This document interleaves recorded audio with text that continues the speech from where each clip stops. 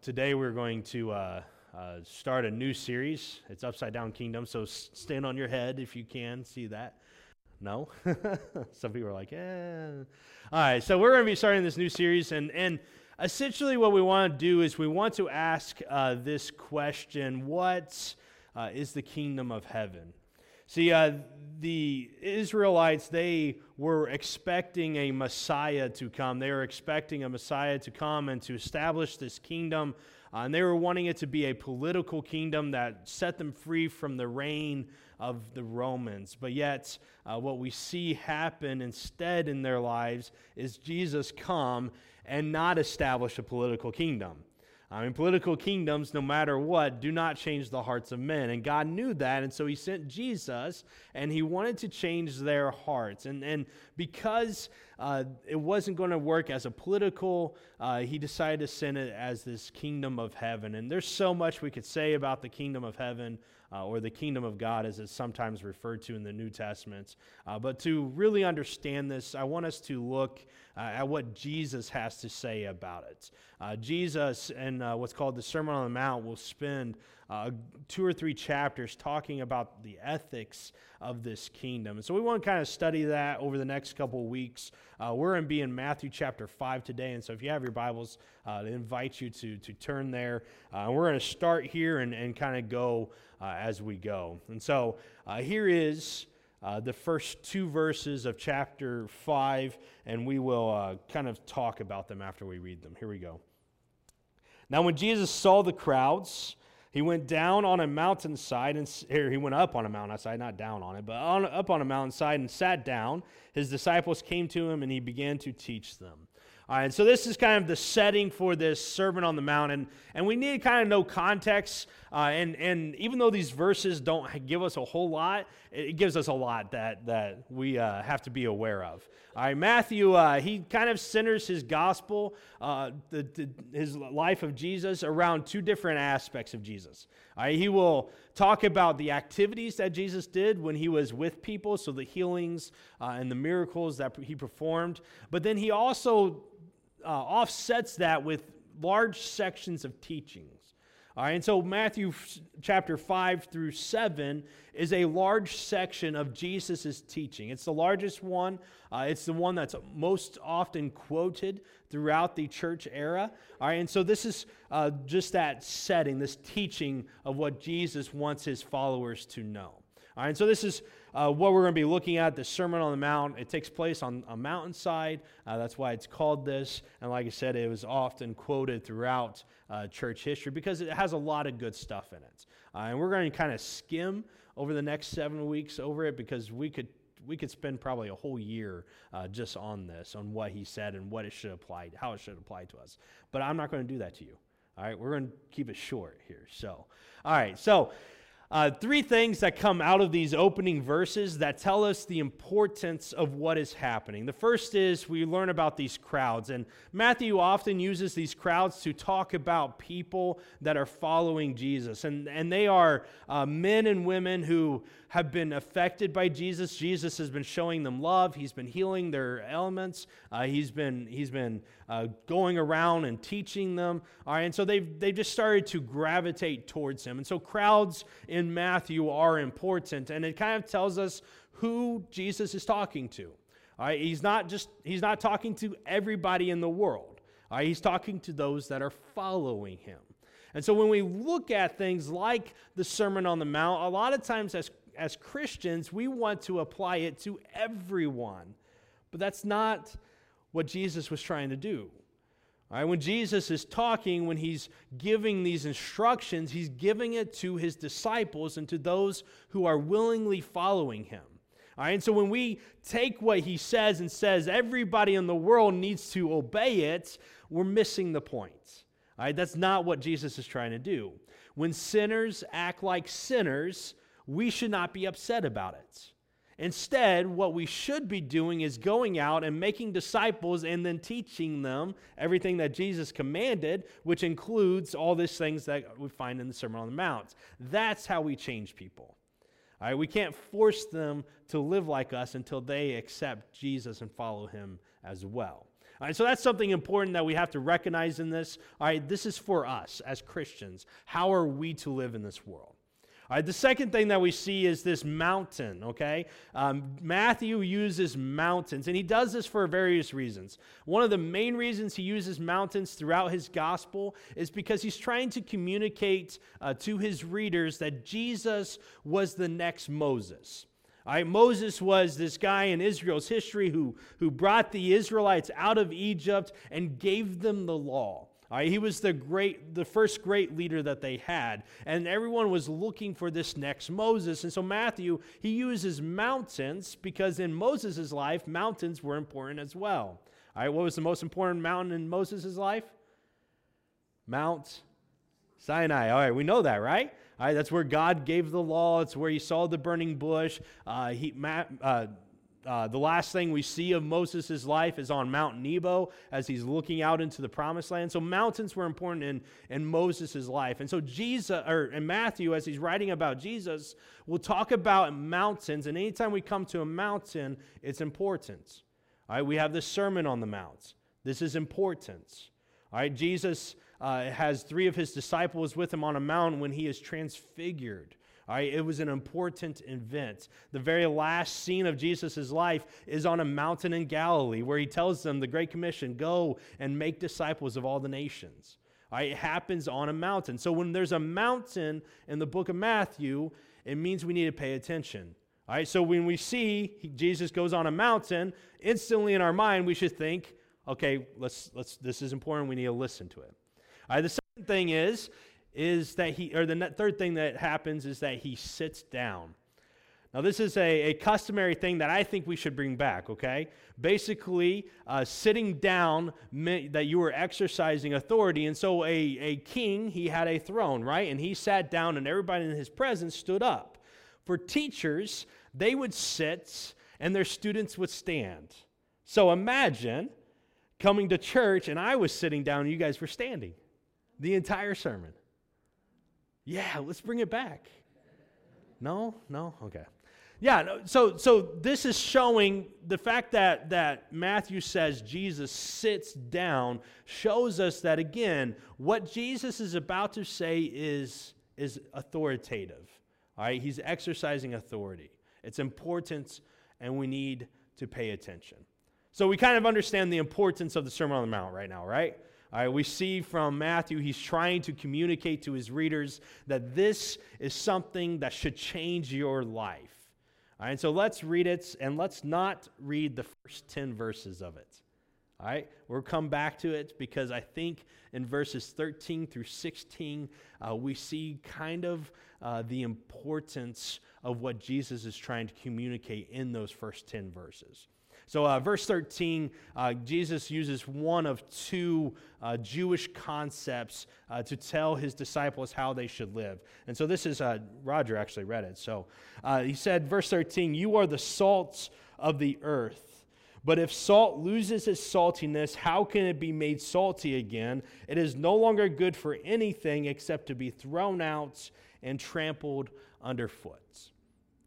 So once he goes through these Beatitudes that we'll come back to, and then he talks about this idea of salt. And this was a pretty typical idea that was used in Jewish teachings at this time. All right, salt is important, and we understand the importance a little bit. All right, we use salt for food, right? My wife, she's not really a salt person. She puts salt on 2 things, green beans and broccoli. All right, my opinion is broccoli doesn't need it. It tastes good without it. All right, but she puts it on it. Me, I like salt on a lot of stuff, like eggs. All right, my wife doesn't put it on eggs. Have you ever tasted eggs that were not salted? They're not very good, in my opinion. I don't know about you, but I don't like them. All right, and so I put salt on stuff, and sometimes she says I put too much salt and whatever. We have, my kids don't like salt either, so it's one of thso things. So, all right, but we understand this salt, right? When we, just a little bit of salt makes something taste excellent. For whatever reason, it brings out the rich, vibrant flavor of whatever it is that we put it on. And the Israelites in the first century, they would have used salt in that way as well, to give it flavor. And so when Jesus is saying, you are the salt of the earth, that's one of the things that he's saying. He's saying that you make the world taste better. All right? The other thing that they used salt for in that time period was to preserve things. All right? We have refrigerators, right? We go to the grocery store, it's in a refrigerator there. When we buy our meat, we take the meat, we put it in our refrigerator at home, and then we use it whenever, and then when we have leftovers, what do we do with it? Go back in our refrigerator. Hopefully you don't throw it away. Hopefully you eat it later. All right? Put it back in the refrigerator. We have some ways to preserve our foods. Now, in their day, they didn't have that.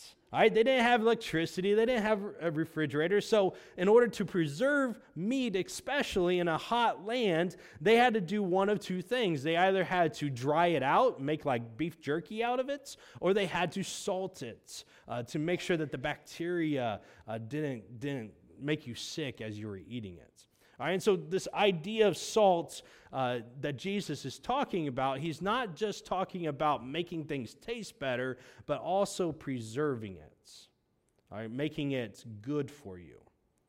And so when he looks at his disciples and he tells them, you guys are the salt of the earth, he is saying you guys make it more palatable and you preserve it.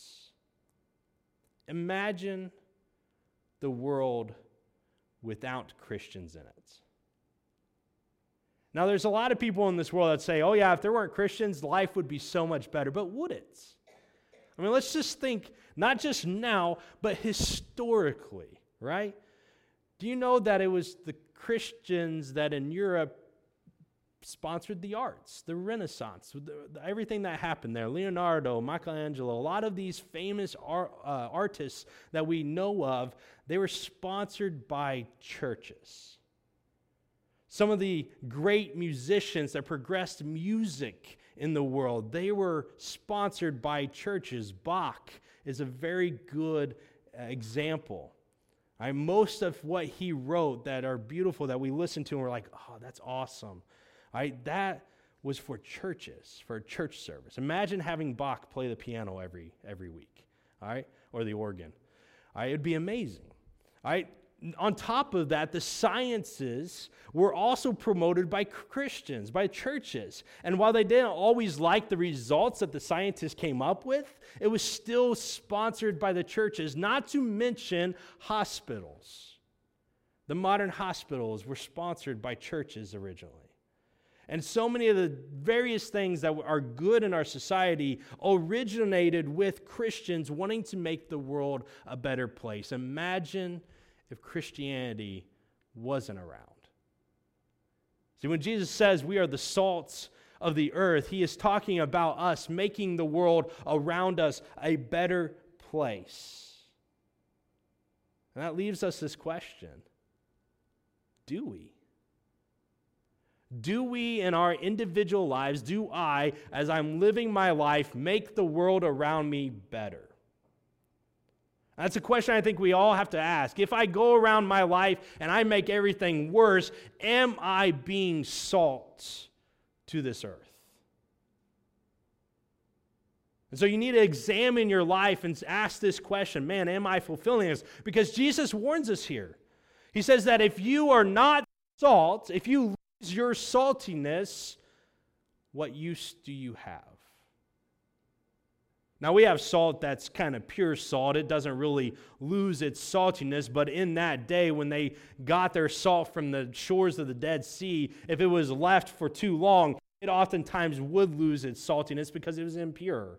All right, it wasn't straight up salt like we know it. All right, and so he is literally talking about something that happened in their days, and when you got something that was unsalty, you just threw it out. So if you are not making your world a better place, you're useless. Now, Jesus uses a second idea in these verses. In verses 14 through 16, he says, you are the light of the world. A city on a hill cannot be hidden. Neither do people light a lamp and put it under a bowl. Instead, they put it on a stand, and it gives light to everyone in the house. In the same way, let your light shine before others, that they may see your good deeds and glorify your Father in heaven. He says you are a light.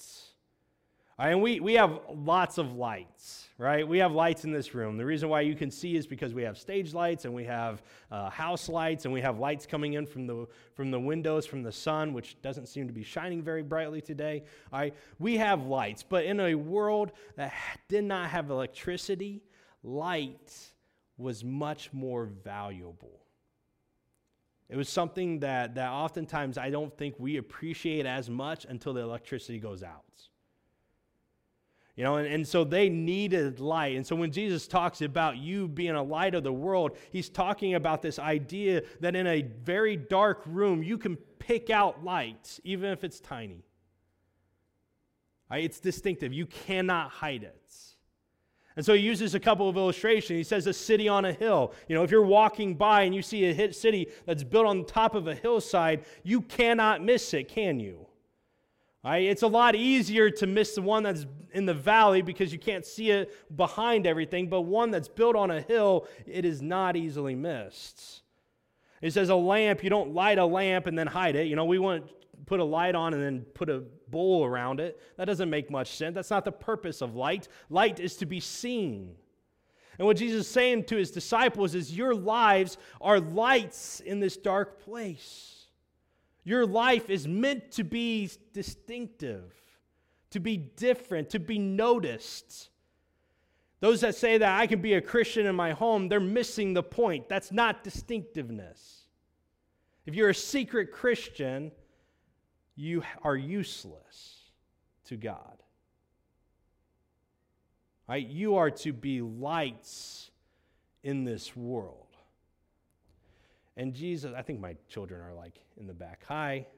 Okay. All right.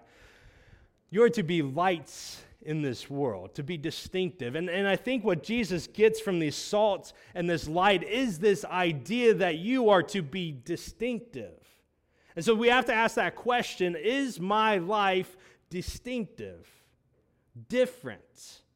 Do people walk around, they see that I live in a different way? And if the answer to that is no, then why not? Why are you not living as salt in this earth? Why are you not living as the light of the world? What is holding you back from doing these things? Another question we got to ask is, okay, how is my life different? How is my life distinctive? And that's where I think Jesus, the reason why we skip the Beatitudes is because I think Jesus kind of sums up what he's talking about with this salt and light picture. And so we want to go back and we want to read these and we want to see how the kingdom of heaven is different than the world's. And so here's what he says. In verse 3, he says, "Blessed are the poor in spirit, for theirs is the kingdom of heaven." This idea of being poor in spirit is an idea of being humble, okay? It's the idea of being poor was that you had nobody who stood in front of you and championed your cause. All right, and so when you are poor, oftentimes in the Old Testament, that meant that you were afflicted. All right, that you weren't getting justice. And the person that stood for you in those moments in the Old Testament was God himself. And so he says, listen, if you are poor in the spirits, then you get the kingdom of heaven. And we already see the difference between the kingdoms of the earth and the kingdoms of heaven, right? The kingdoms of the earth, when we want people to come into our nation, we want the brightest and the best, right? We don't want the lowlifes. They don't need to come here, is often what we say. But the kingdom of heaven is different because in the kingdom of heaven, the people that get to come in, they are the poor. They are the humble. Those who have no one to champion their cause. That's who the kingdom of heaven is for. He continues, he says, "Blessed are those who mourn, for they'll be comforted." This idea of mourning in the New Testament was this idea of lamenting, oftentimes because someone you loved passed away. But more than that, it was mourning over recognizing the atrocities of the world. Recognizing that there is a lack of justice. And these people mourn because they know that God has a standard, and that standard is not being met. And Jesus says, those who mourn in this way they will find comfort. And this idea of comfort throughout the Bible is the idea of salvation. Those who mourn because God's justice is not being received in this world, they are the ones that receive salvation. He continues in the next verse by saying, "Blessed are the meek, for they will inherit the earth." In our world, in our society, we love people that use their clout to get what they want. We praise those who are rich and that are able to go out and say, we need to do this, this, and this. I want it my way. And we're grateful that they can stand on themselves. But the kingdom of heaven is different. It's not those who rely on themselves, but it's the meek, those who rely on God, that inherit the earth. Oftentimes we want to use our power and our influence to gain the whole world, but it's not that wins it. Those that rely on God, they are the ones that get the earth. Do we see the difference between the old kingdom and the kingdom of heaven? And the reason why we titled this series The Upside Down Kingdom is because what Jesus says here is so backwards from what we think as normal. We think things as normal in our society, in our world, and that's not how the kingdom of heaven is. Jesus continues by saying, "Blessed are those who hunger and thirst for righteousness, for they will be filled." Hunger and thirst reflect the same idea. These are people that are desiring something that they don't have. Righteousness. And not in the sense that these men and women are not good people. All right, that they're not right and that they're just big sinners. That's not what we're talking about. We're talking about people that look at the world and they see justice not being done. Look at the world and they see that God's will is not being fulfilled, and they hunger and they thirst for God's will to be done on earth. And it's these men and women that will be satisfied. These first four Beatitudes, they all have something in common. They all talk about men and women of God who are lacking something, that are suffering because they are wanting God to do something. There are men and women of God who don't rely on themselves, but instead rely completely on God. Vastly different. I mean, a lot of times in our society, we want you to rely on yourself. You do it. You control your own destiny. But that's not what the kingdom of heaven is about.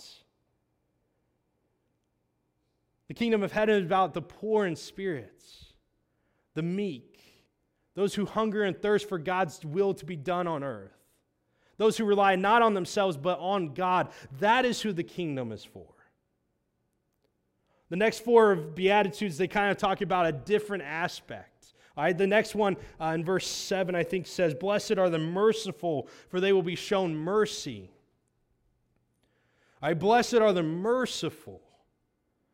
Those who go out and act in mercy towards those who have harmed them. All right, mercy is a defining characteristic of Christianity throughout the New Testament. It is something that you are expected to give because God has shown you mercy Himself. God has looked at your sins and said, you do not have to be punished for it.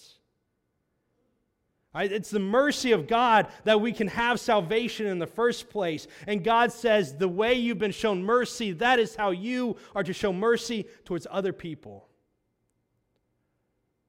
No matter what they've done to you. No matter how much they've hurt you in their past. Are you merciful? These four characteristics in these next verses, they're talking about men and women, not that are suffering, but men and women that are actually participating in bringing about the kingdom of heaven on earth. And the first characteristics of those people are that they are merciful towards others. He says this in the next. He says, "Blessed are the pure in heart, for they will see God." And this idea of pure in heart, it's the idea that your actions reflect your inside. In Jesus' day, this was a big issue. When he looks at the Pharisees, he calls them whitewashed tombs. Why does he call them that? It's easy. Because when you look at a whitewashed tomb, it looks pretty, but what's inside it? Death, decay. And Jesus looks at the Pharisees and says, you guys are just like that because inside you are nasty, but you look good on the outside. That's the opposite of being pure in heart. Pure in heart, your outside reflects what's really going on inside you. And Jesus says when your inside reflects your outside, when your outside reflects your inside, that is what is good in the kingdom of God. And those people, they will see God. The next one is blessed are the peacemakers, for they will be called the children of God. Peace is such an abnormal word in our lives. In the ancient world, the word literally in Greek means the absence of war, okay? Not war. I mean, this is how abnormal this is, okay? This is not something that was a part of their lives. Their lives was filled with war. In our lives, it's filled with war. I mean, our country has been in an armed conflict since 2001, somewhere. 16 straight years. I mean, this is, since World War II, we've been in more armed conflicts than we've not been in. And that's the history of humanity. We fight each other. Throughout the ancient world, it was just normal for them to be at war, except for this one people group that valued peace. The Israelites. They're the only ones of the ancient world that valued peace over war, because they knew that God brings peace.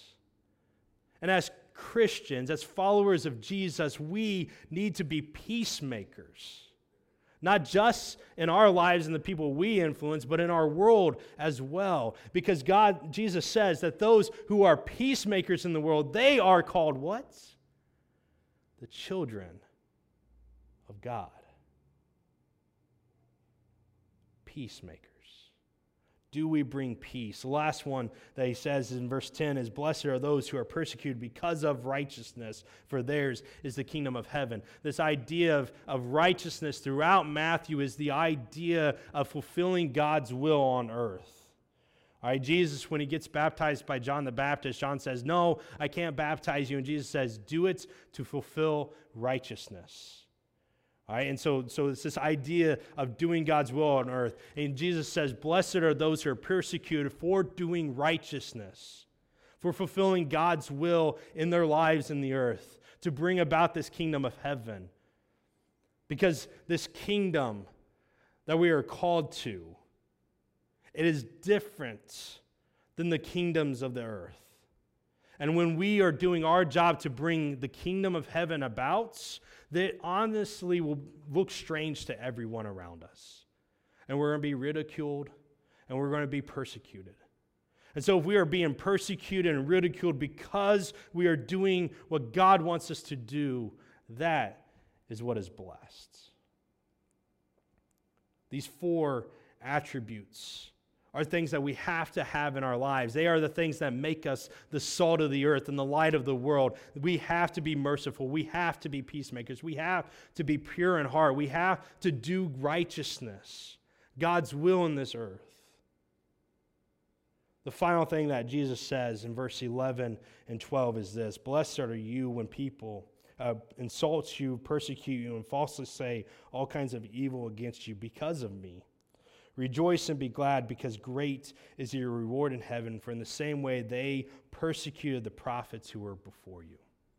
And Jesus wraps up this entire section and connects it to the salt and light with this idea that following his will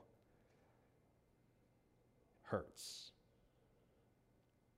See, being a Christian, following God's will in our lives, doing this thing that makes the upside down kingdom a reality, it's not easy. It's not easy being different. It's not easy being distinctive in a world that all wants to do is conform to each other. But we are called for more. And so when you look at your life this morning, I want you to ask yourself these questions very honestly. Am I being distinctive? Am I one of these men and women who are suffering because I see justice denied in this world? Am I one of these men and women who are being merciful and having peace and doing everything that I can to be pure in heart? Is this these Beatitudes, these things that Jesus says are blessed or that should be congratulated, are they things that I'm living out in my life? Because if they are not, then what makes you different than the world? We are called to be salts and lights, things that make the world a better place. And if we're not making the world a better place and we're just conforming to it, then we are not living in this upside-down kingdom. And we need to change. Will you pray with me? Heavenly Father, we're grateful for Jesus and his words of encouragement, his words of challenge that talk about this kingdom that is meant to make a difference in this world. Father, as I examine my life, I know that there's areas that I'm not always being salt and I'm not always being light. And when those moments come in my lives, I pray, God, that I can be a reflection of you. That I can be challenged to change the way I'm living so that I can make the world around me better. Help me, Father, to promote this upside-down kingdom in the way I act, in the way I speak, in the way I do things. Help me to be merciful. Help me to be a peacemaker. Help me to be bringing about your righteousness in this world. Father, help us as followers of you to grasp this understanding that we are to be distinct, that we are to be different. Help us when we struggle not to be. I ask these things in your name. Amen.